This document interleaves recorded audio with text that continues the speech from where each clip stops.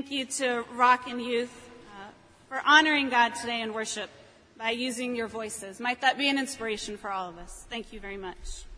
Would you join me in prayer?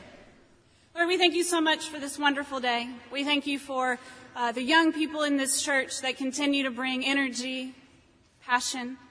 Lord, today we especially thank you for the mothers here and those who have been like mothers, for the ways that they've cared for us, nurtured us, taught us everything we need to know, for the ways they still answer our phone calls when we have a dozen questions.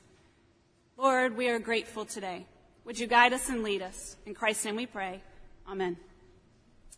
Our scripture today comes from 1 Peter chapter 2, verses 2 through 10. 1 Peter chapter 2, beginning with verse 2. Like newborn infants, long for the pure spiritual milk, so that by it you may grow into salvation, if indeed you have tasted that the Lord is good. Come to him, a living stone, though rejected by mortals, yet chosen and precious in God's sight. And like living stones, let yourselves be built into a spiritual house, to be a holy priesthood, to offer spiritual sacrifices acceptable to God through Jesus Christ. For it stands in Scripture. See, I am laying in Zion a stone, a cornerstone chosen and precious, and whoever believes in him will not be put to shame. To you then, who believe, he is precious. But for those who do not believe, the stone that the builders rejected has become the very head of the corner, and a stone that makes them stumble, and a rock that makes them fall. They stumble because they disobey the word, as they were destined to do. But you are a chosen race, a royal priesthood, a holy nation, God's own people, in order that you may proclaim the mighty acts of him who called you out of darkness and into his marvelous light.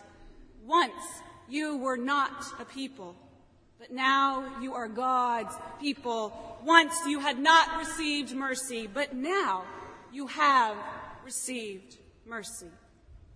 This is the word of God for us, the people of God. Thanks be to God.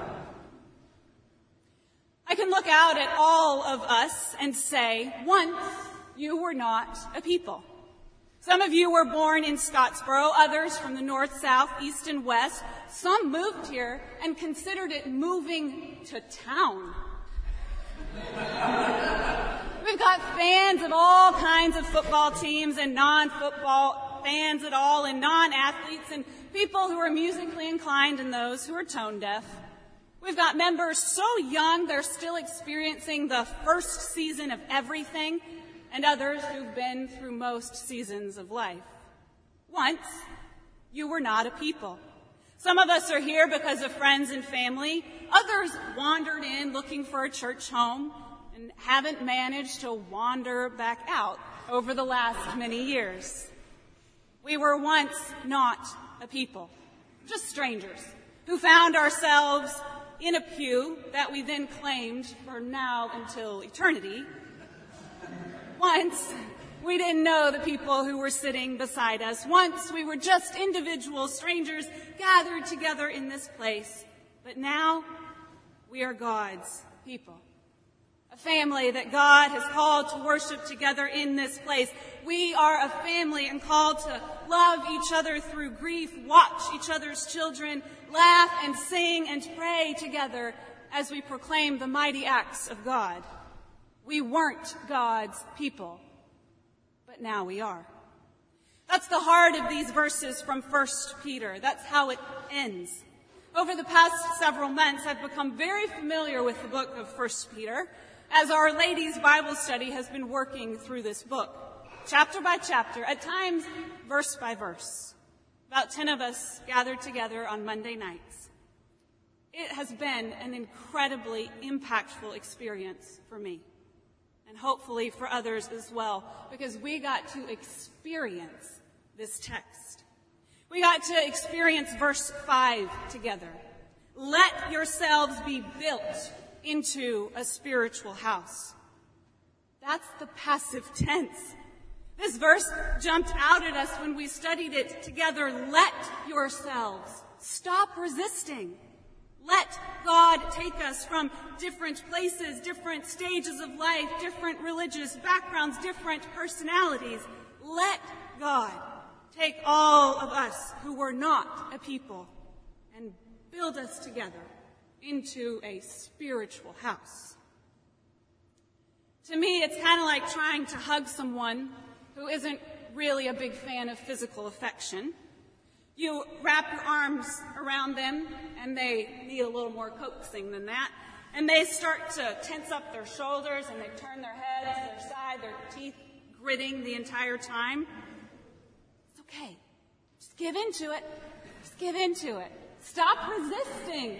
Let yourselves. We're supposed to let God build us into a spiritual house. That's the passive tense. Just receive the hug. That's what he's saying. You don't even have to hug back. Just receive the hug. Let yourselves be built into a spiritual house. You know, that sounds fine and all to me until we all realize that this means taking a posture of humility. Well, Miss Independent up here likes to do my own thing. And frankly, working with others who are being built into a spiritual house with me is not my favorite thing. While I was in Spain, there was a group of 5 Colombians who came from Colombia, obviously, to help with the new mission point in Madrid. Once we arrived in Madrid, we met up with 6 more, mostly Colombians who now live in Spain. Including my father and myself, we were a group of 13. All 13 of us went to Switzerland and France together to work with new church projects there. Now, Colombians like to stick together. Very together. It's how they show they care. So we were in the airport waiting for a flight for Switzerland, and I decided that I needed a cup of coffee, naturally. So I get up, I grab the money, I say, Dad, I'll be right back, and I jet off to find me some coffee. Sure enough, a few minutes later, I hear a group start yelling, Micah, yelling at me from across the airport.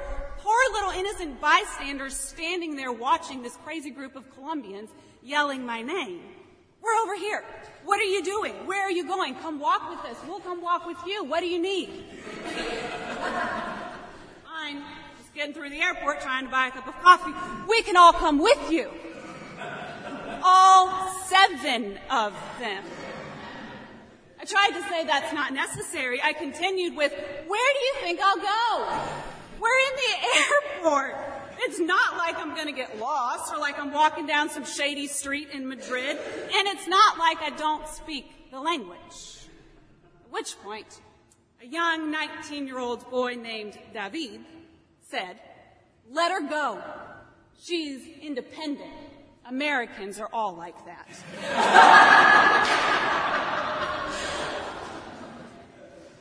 We together are built into a spiritual house.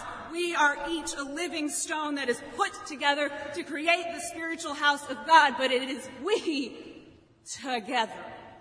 I think that's important because it reminds us that we can't do Christianity alone. Yes, we have to have a personal relationship with Christ, and yes, that is important, but we do not do Christianity alone. Why? Because as individuals, we are each a living stone.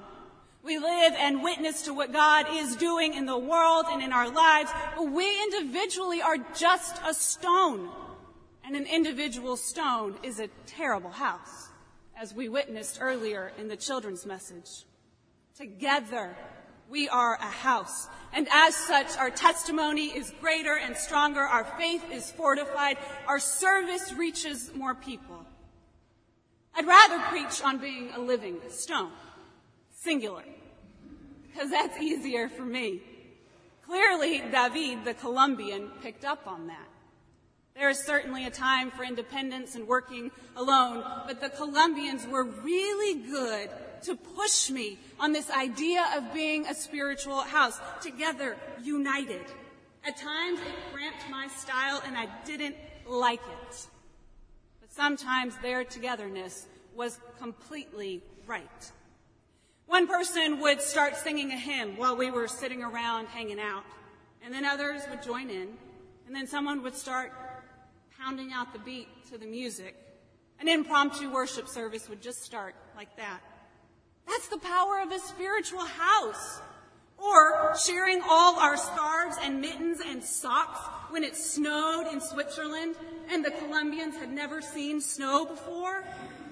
That's the power of a spiritual house, united together, less focused on the individual self. So we are called to let God build us into a spiritual house, and we all know that at times that will cramp our style. But we will have a stronger testimony together than alone. And as the spiritual house of God, there are some things we are promised in the book of 1 Peter. Have any of you ever been to the reading of a will? I'm sure some of you have. The family, the relatives, and any others who expect to be involved in the distribution of the funds gather in the judge's chamber, the lawyer's office, and the will is read. The room is filled with this mixture of grief and curiosity and anxiety. I thought about this when I read this part of 1 Peter. Sometimes I forget that this is what we do every Sunday. We read the will. That is what we are gathered here for, to read God's will so that all the children of God can know what their inheritance is. We have, by virtue of the resurrection of Jesus Christ, an inheritance that cannot shrink or be removed or be altered and that cannot pass away. So have you been to the reading of a will? Some people don't even show up because they don't want to be embarrassed. They say, well, what if everyone is sitting there and everybody else gets something out of this inheritance and they never call my name? Then what? I think I just won't show up. Because in the end, the inheritance that you get is up to the benefactor's decision. And that benefactor can change his mind over and over again, whatever they're feeling. Some people discover they were written in or out on a whim. Why show up at the reading of a will if the inheritance is up to feeling and whim? Just as common, people don't show because they don't expect anything worthwhile. If your great aunt was a multimillionaire, cousins and in-laws and outlaws will come out of the woodwork to hear the will, just in case there's a chance that you got 5% of that. But if Auntie Mildred has been living on food stamps and charity for the past 2 decades, it'll only be the people who want something to remember her by. No one is expecting much except a sentimental trinket. When I read 1 Peter, this is what I think about, the reading of a will. Because we gather on Sunday morning to read the will. What do you expect to receive when the will is read? If you come here on Sunday morning thinking, man, I hope that God has me on his list because I need something, it will change how you worship. If you approach it thinking, Aunt Mildred sure was nice, maybe I'll get a cute teapot to remember her by, it will also affect how you worship. One is about need, the other is about sentiment. In today's text, we are reminded that we inherit the kingdom of God, and that inheriting the kingdom of God brings with it a task. We are to join the priesthood, the royal nation. We gain a spiritual house. We inherit God's mercy. And Peter is pretty clear in this book that this inheritance is kept for us in heaven, which means it cannot be tarnished or changed or altered or diminished at all. So let me read the will again, just to make sure you know what you're in for. You are a chosen race, a royal priesthood, a holy nation, God's own people, in order that you may proclaim the mighty acts of him who called you out of darkness and into his marvelous light. We are God's people. We were not a people, but now we are, and we have received his mercy. In case you forgot, that's your inheritance as children of God. We gather on Sundays to proclaim what is coming, to proclaim the inheritance that is guarded for us. And that is no sentimental keepsake. It is a life-changing event. Do any of you remember the TV show Extreme Makeover Home Edition? Anybody? Extreme Makeover Home Edition. It started in 2003 and went until 2012, so apparently I wasn't the only one who liked it. I loved this show. It was so exciting, and the show had a brilliant formula that worked. They would find a family that was in need, down on their luck, overwhelmed by bills, and working so hard. So they'd send this family on a vacation, and while the family was away, carpenters and designers and relatives would all come in and remodel their house in a week or so. As the episode would go on, you couldn't really tell what the whole house would look like. You would get a feel for how the baby room would look, or a picture of the master headboard to go in the bedroom. You'd see the paint colors chosen for the kitchen. But you'd never see the whole picture of how it would come together. They didn't want you to. Because at the end, there would be a big bus in front of the newly remodeled house. And everyone would gather. They'd find the neighbors and the friends or anybody they could to stand there in front of that bus. And they'd bring the family back after their week-long vacation to Disney World. The family would be all excited to see their new home. They'd drive up, and all they'd see is a big old bus. And then the entire show built up to this peak in every episode where all together everyone would yell, "Move that bus." And as they yelled, "Move that bus would pull away. And in that moment, the family would see their new home and they would lose their minds and go crazy because they had been hopeless and overwhelmed by life, and this could never change. They felt alone and forgotten, but now, this house. What you knew every single week in this show is that when the bus moved away, the house would be spectacular and the bill would be paid. What Peter is telling us is that all creation is waiting in expectation of just that thing.